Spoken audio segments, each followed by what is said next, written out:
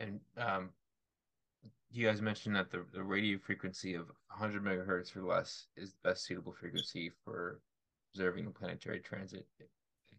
Ciao, and welcome to the Frontier Space Podcast, a dialogue about how space technology and exploration are transforming our solar system. Welcome, Sumitra. Thank you. Thank you again for inviting me in this podcast. Anytime. Have you guys some snow up there in Massachusetts? Yeah, it's a little bit. Today it's sunny, quiet, but only 2 days before it's snowing. Nice.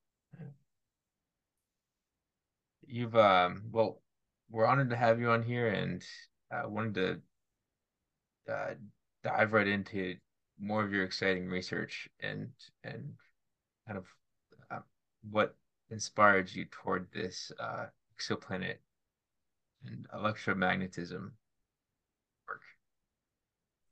So we thought maybe if we can observe the exoplanet in radio or X-ray or UV, then maybe it can give us some better understanding about that atmosphere. So and that actually inspired us to do this study. So here we mostly focuses on the radio observation to figure out that can we measure the magnetic field of the exoplanet. If we can measure that, the magnetic field, it will give us an idea that whether this planet can retain their atmosphere or not. Because if there is very weak magnetic field or the almost no magnetic field, then you can expect that stellar wind will destroy the planetary atmosphere. So that's why the magnetic field is important. And in this study, actually, we aim to figure out the method for measuring this magnetic field. Yeah. I was wondering more about the magnetohydrodynamic MHD simulations you guys used.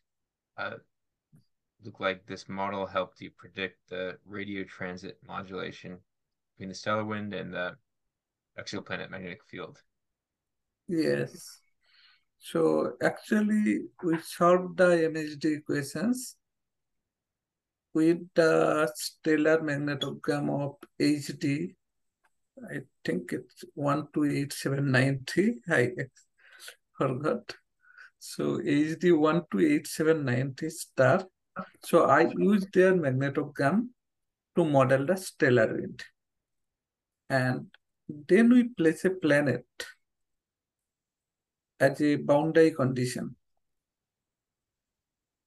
So we place the planet at certain distance, and basically we change the boundary condition in a way such that the planet will be there. And then we perform these simulations.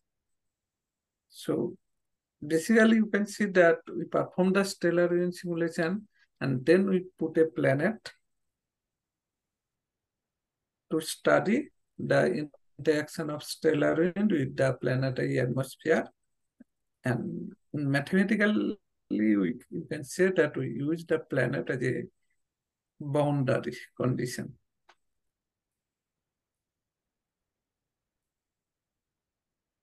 Awesome. And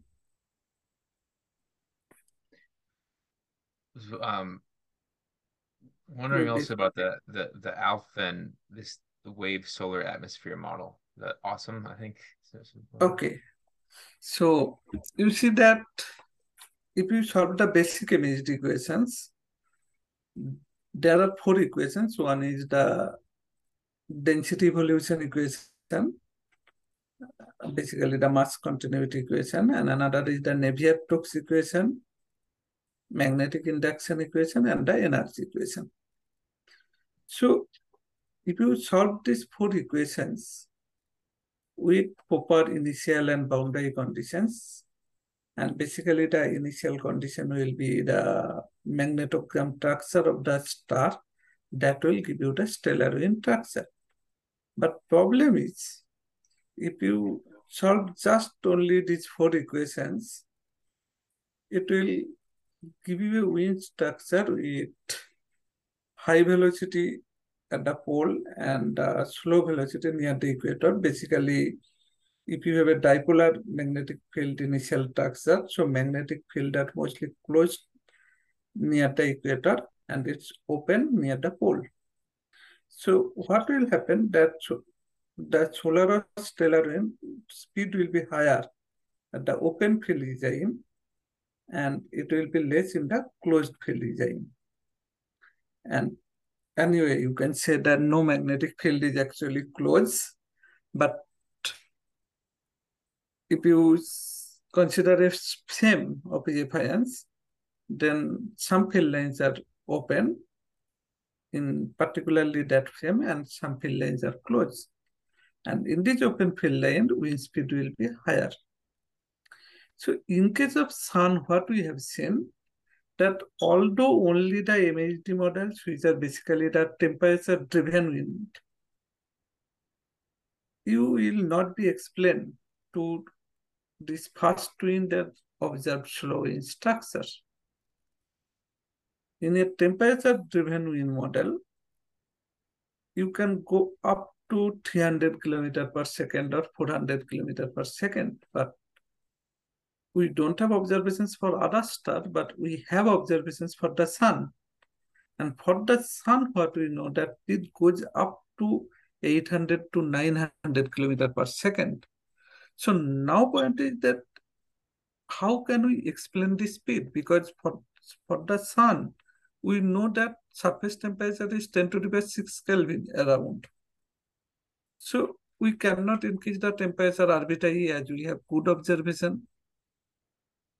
And with that temperature, we actually cannot explain the observed fast wind structure. And then it is believed that maybe this only the temperature is not sufficient to explain the observed fast wind. And then people started suggesting that there must be some other mechanism which provides the additional energy to explain that fast wind. And this is basically the Alfvén wave, because you know that sun's atmosphere is magnetic and there are many field line loops, and because of this magnetic field perturbation, it will generate the Alfvén wave. And this Alfvén wave actually can generate the additional energy to explain the observed fast and slow wind profile. But again, I am saying that this Alfvén wave model is highly suitable for the solar case.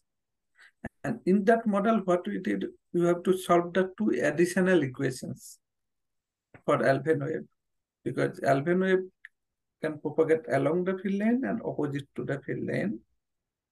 And these two Alfvén wave, one will be the propagating Alfvén wave outside, and when it will propagate outside, some part of this Alfvén wave will be reflected because of the density inhomogeneity. And now this outward Alfvén wave and the inward Alfvén wave will collide and will generate the turbulence. And this Alfvén wave turbulence will give you the supply of that additional energy. So basically you have to solve all the four MHD equations plus two additional Alfvén wave equations, one for propagating Alfvén wave, outward propagating Alfvén wave, and another is for counter propagating, means reflected Alfvén wave. And these two, if you solve these additional two equations, it will give you the turbulence energy amount, and that actually is necessary to explain the observed fast wind in the sun. Again, I am saying that this is more suitable for sun because we don't have observations for other stars. Means if the star is very massive, means high mass star, one can expect that the wind will be mostly temperature driven.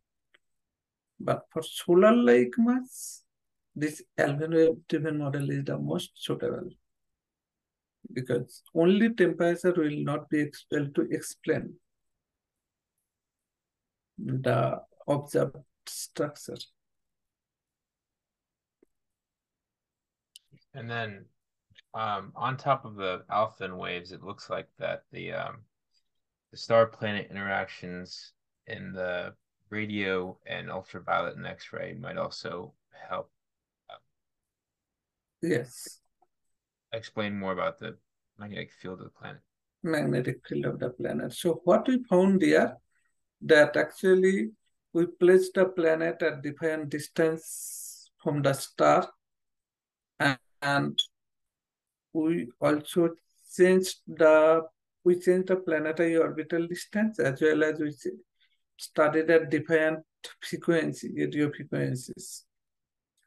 And what we find that in our model, what we did new here, that for the first time we implemented the planet moving around the planet self-consistently. Because most of the previous studies, they are only able to do this study by placing the planet at one specific position. But in our simulation, it is time dependent. Means planet is exactly moving around the star in a orbit. And that development actually allows us to do the study of transit. So as our planet is now moving around the orbit self-consistently, it actually captures the influence of planetary motion on the surrounding atmosphere. And most of the previous study actually missed this because they are not able to capture this time-dependent motion. And when we are able to do this, and then we perform this study by placing the planet at different distance, and we found that the radio behavior of the radio transit very significantly, means radio signals modulates significantly. So now if we can observe these radio modulations, then actually it will give us an idea about the exoplanet magnetic field. And here we have clearly shown that this exoplanet magnetic field, this radio modulation is highly correlated with the exoplanet magnetic field. And that way, but we also did the same study for X-ray and UV, but unfortunately we don't find any significant modulation in case of X-ray and UV. But point is that what magnetogram we use to model the stellar wind, that is not very good because there is no such good observation of the stellar magnetic field. So it's very low resolution magnetogram image we use to drive the model. So that may be one of the causes that we don't find any kind of significant modulation in X-ray and UV. But for radio, we found quite significant modulation. And specifically, yeah, it's and so you guys primarily focused on the radio waves, not the ultraviolet and X-ray spectrum. Right? No, there is also one section in this paper about the X-ray and UV. Okay. But we don't find any significant change in case of X-ray and UV. Why is that? Yes, what I told earlier, that We exactly don't know, but it is probably due to the fact that the magnetogram we use to drive the stellar wind is very low resolution. As we said that we don't have good observations about stellar magnetic field. So as it is very low resolution, and also second point is that in our model, we don't have any kind of flare or semi. So if flare and semi happens, then much higher amount of X-ray or UV emission will be generated. And then only we can actually, if the star did not produce significant amount of radiation in X-ray or UV, then you cannot expect modulation much. Because what will happen that when the planet orbits around the star, some of the radiation will be blocked by the star, blocked by the planet, sorry. And then one can expect a drop actually when it will be at the mid-transit point. But if the star itself don't produce much X-ray and UV, you cannot expect that. So sufficient amount of X-ray and UV emission production is necessary. But probably this is our model problem of selecting the stellar magnetogram, maybe for other star or where there is a good observation is necessary, you can get something different. But for that star, it's very unlikely. Yeah. I'm curious on like as the planets in transit in front of the star, in the for mentioned for a very short period of time, only to 4 to 5 hours, depending on the period, um, how that modulation is compared over that planet radio transit. Okay, point is that let's say you have star and the planet is moving around the star. And your telescope is here, means in the line of sight. Now, when planet is far, then you can expect almost most of the radio emission will directly come into your telescope. But now, when the planet will come here, mean just along the line of sight, so what will happen? The planet will block some of the radio emission wave coming from the star. So what will happen? You can expect a drop at the mid-transit. And obviously, if your telescope is located at this point, so you can expect a drop. But problem with radio emission is that during the propagation of radio wave from star to the telescope, it suffers significant amount of refraction. While in case generally people do the optical observation till now, and advantage of optical observation is that for optical emission does not suffer much refraction. So in case of optical, what the Kepler's mission is doing the optical observation. So in case of optical, what you will find that there will be when the planet will be along the line of sight, it will block the emission and there will be a drop. And from that drop, you can detect the exoplanet. So, but in case of radio emission or radio X-ray or UV also, one can expect this kind of drop.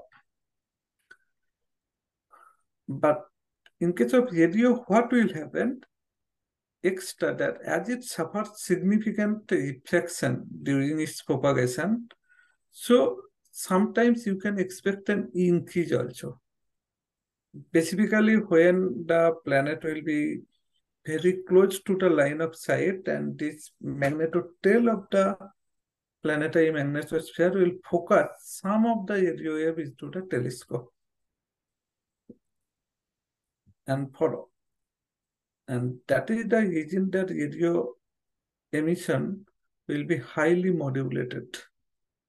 And somehow what we find that this focusing or the blocking of the radio emissions actually depends on the structure of the planetary magnetosphere.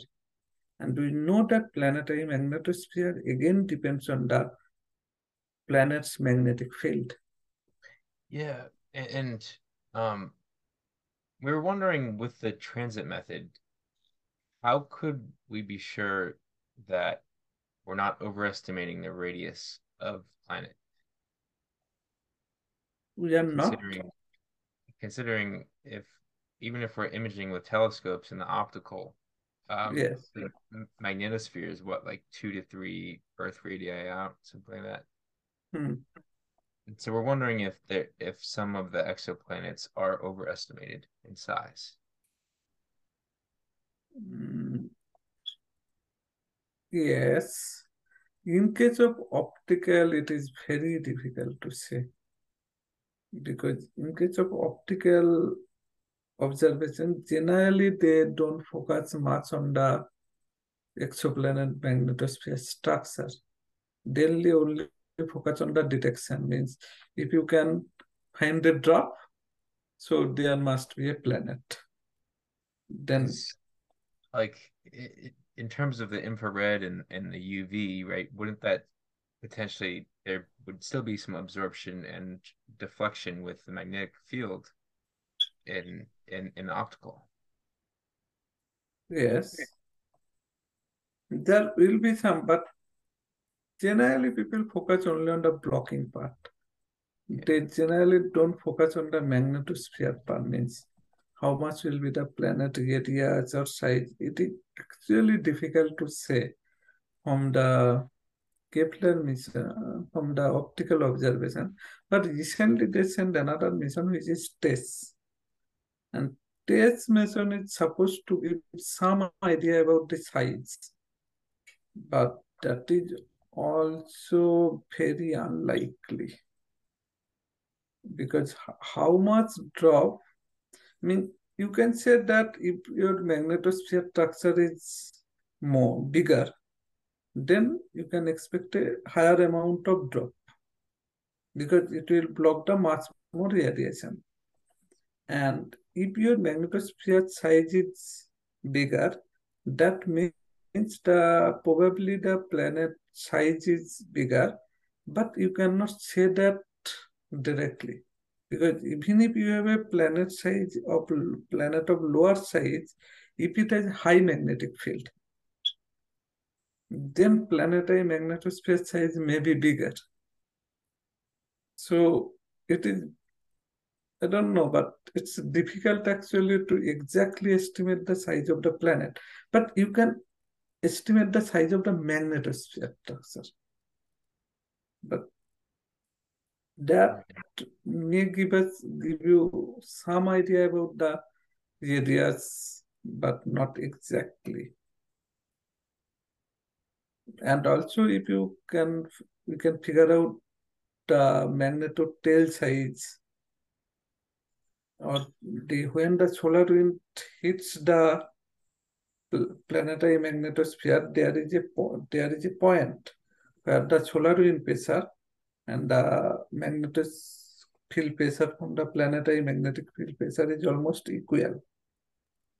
And if you can figure out the specific point, then actually from some mathematics we can estimate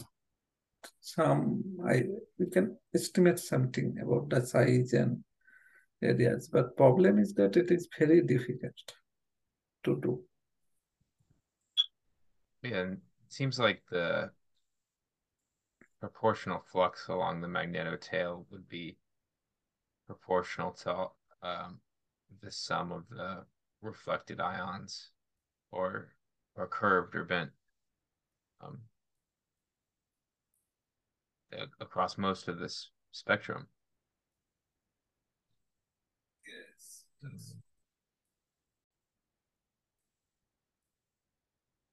But it might be difficult to differentiate like the ray waves with what's with like between the X-rays, the radio waves, and the UV and the infrared. You know, they all kind of they're meshed together in this magneto-tail flux.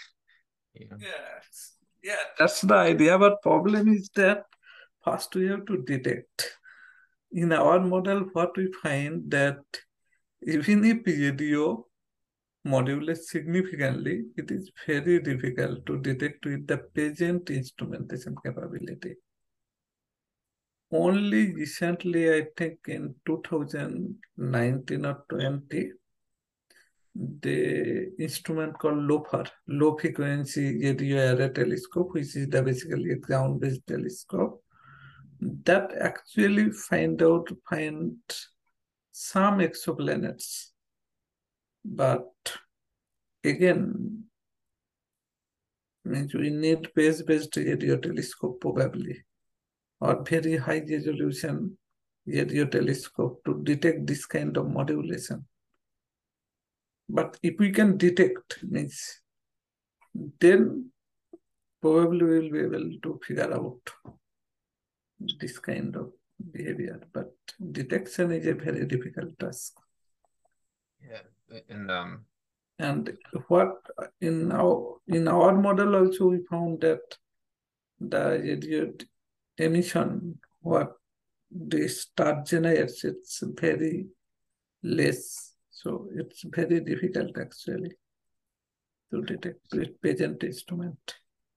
and also some of the math that you guys did looks like it makes a lot of sense with the ray tracing algorithm Yes. to calculate the curved path of the radio waves, and you guys integrated over the ray trajectories or emissivity and calculated the intensity of each pixel. Yes. Yeah, emission. But point is that in our model, we only generated the thermal radio emission. But till now, no instrument is not actually able to detect the thermal emission. Most of the instruments, ground-based, till now only able to detect the coherent radio emission, basically the radio burst.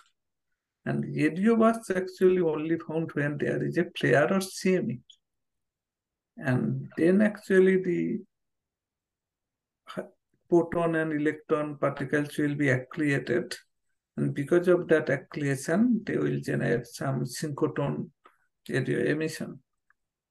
But in our model, actually, we don't have this particle propagation method that we are aiming to do that in future. So to generate the radio burst, one have to couple this model with the energetic particle propagation model. This is also known as the ACP model. So that one have to couple. And then only we will be able to calculate the synchrotron emission, synchrotron radio emission. But for now, it is only the thermal radio emission. And thermal radio emission is very difficult to detect. And radio bursts are only possible when there is flare and CME. But that thing, we are planning to do this in future, that what will be the impact of CME on flare on the thermal emission as well as in the non-thermal emission, radio emission. Seems like some exciting astroplasma physics going on. Yes. and so uh, you got to take a look at these graphs to understand the modulation in the but it looks like there was significant modulation in the Yes, we found almost 50% modulation. So it's significant, really. It's highly significant. The problem is the detection. Its total emission is very less. And then the 30 megahertz um, showed some promising modulation too. Like, but it really depends on the orbit, it looks like. Yes, it depends on orbit, but actually what you will see in these two plots, that for higher frequency, there is always a drop. But for lower frequency, like 10 megahertz, 30 megahertz, or 20 megahertz, behavior is quite different. Means it did not drop always. That is because if radio frequency is low, at lower radio frequency, it suffers very high amount of reflection. So, and this reflected waves can come into the radio telescope from any angle. And that actually changes the behavior of the radio transit at lower frequency. But at higher frequency, actually high frequency don't suffer much reflection like low frequency. So in high frequency, you will always find the drop. But at low radio frequency, it will be quite random. Means sometimes it may increase and sometimes it decrease. That is because of the reflection issue. And that's why the X-ray and UV observation is not important. Because in case of X-ray actually don't suffer much reflection. And even if you see these radio astronomical studies nowadays, which is mostly used for the pulsar study, it is from a radio image, it is actually very difficult to determine where the pulsar is exactly. Because when the radio emission comes from pulsar to your telescope, it suffers very high refraction. So maybe your telescope is here, maybe pulsar is here, but radio wave affects so much that it comes from this angle and sometimes it goes out this side. So it did not actually use the telescope. So it is very difficult from that radio observation where is exactly the source, means pulsar, let's say. And in case of exoplanet observation, it's also the quiet behavior is similar. But problem is for pulsar, we know that radio observation is only option because pulsar only emits the radio. Pulsar don't emit in optical and X7 much. So as it only emits in radio, so the only way to observe pulsar is in the radio. But for other stuff, we have other options like X-ray, UV, and optical kind of observation. But X-ray observation is much more better because X-ray actually don't suffer refraction. So if you have star and a planet, X-ray can come almost directly. So X-ray can give us the clue, but point is in our study actually we don't find that. Probably it generates very less amount X-ray. That's why. And you guys mentioned that the radio frequency of 100 megahertz or less is the best suitable frequency for observing the planetary transit in radio. But at that frequency, actually, we found the most high drop. Means drop is larger at the 100 megahertz frequency range. But if you ask me that why the 100 megahertz, that we again don't know much. Means what we that's the question. Yeah. Yes, if you ask that why 100 megahertz will give you the larger drop, that actually we don't know. That why only 100 megahertz, not the higher. There's got to be some kind of relation to the intensity of the field and those wave interactions. I'll have to think about it. But I think your study, like these electromagnetic spheres should really stick out like a short film. You know,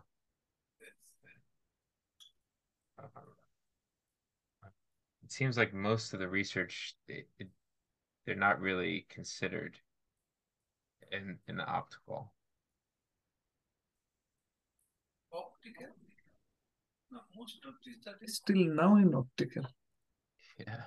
but no, most of the studies still now not considered these other bands because of the observational difficulty.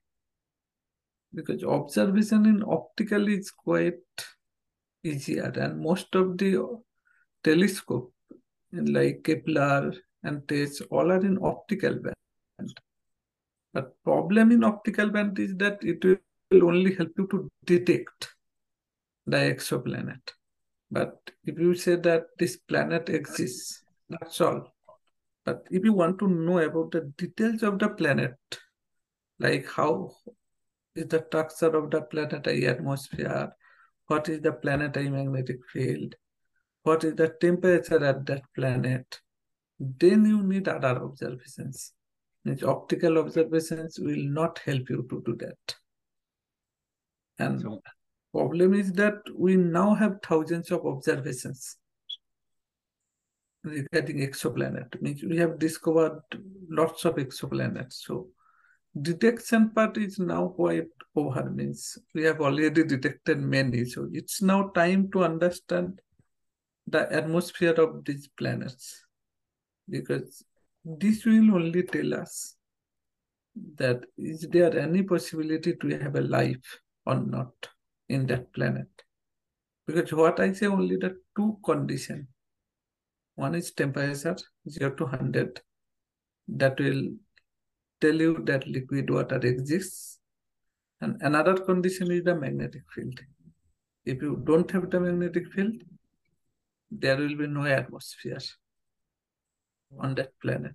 So this is the two most important conditions. um, so we're wondering with like what would such a space-based telescope look like? And there's one planned in the radio.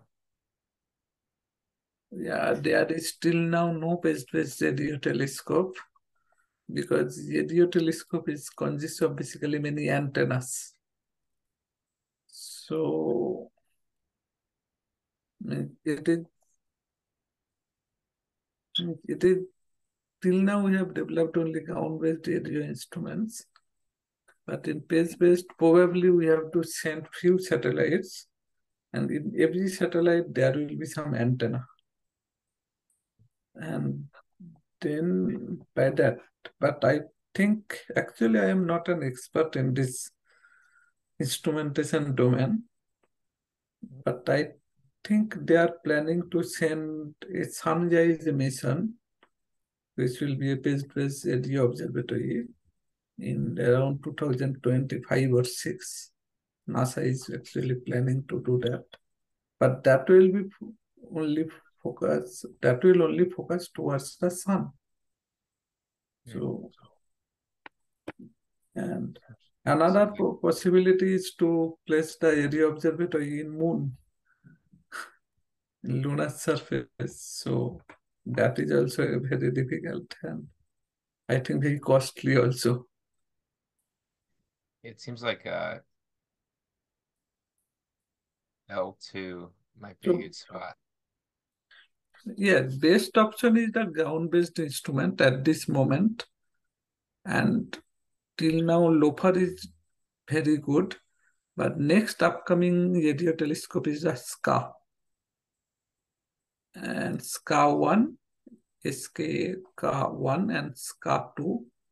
Probably SKA 1 and SKA 2 will give us some idea about the exoplanet, because LOFAR already detected few exoplanets, but LOFAR is also till now not able to characterize the atmosphere, which we need more high resolution to exactly figure out what is happening there. And probably SKA1 can help us, but at least I think SKA1 will be able to help us in case of radio burst. Basically, when flare or semi will happen, that behavior I think SCA1 will be able to detect, even not the thermal emission. But also wanted to, along the lines of space-based imaging, could we potentially, put this on a satellite and face it toward Earth and image in the radio wave spectrum, these modulations? What other stuff? Like here on Earth, we're this approach that you guys have taken, there's got to be so like a lot of other applications here for Earth too. Yes. Case of sun, actually, we can do this study, but still means for sun also we need a phase-based telescope. Means Like if we're familiar with synthetic aperture radar and how we might be able to put 30 to 100 megahertz radar antenna, toward Earth, if we could, could we image these electromagnetic fields here on the surface and, maybe from trees or 10 hertz or buildings or who knows?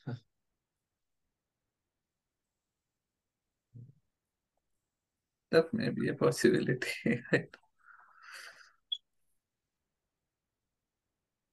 But it'd be like the radio waves would be reflected if they are, because they're not like bent, so it's tricky. No, reflection is also there. It's bent and reflection. Means because if you see the expression that the dispersion relation, and it will clearly tell you that if the density is above the critical density, it will be reflected. So even if your telescope is here, some will be dented and some can reflect also. And this is actually highly true for low frequency radio. For higher frequency, it's quite unlikely, but still it may happen. That's why behavior of radio is quite difficult to predict. Yeah. The behavior of radio emission. Yeah, it seems like the modulated radio waves could detect the location of an object of interest, that generates or perturbs an electromagnetic field. Yes. And it seems like you could almost apply it to on like a micro scale too, and you know, yeah, about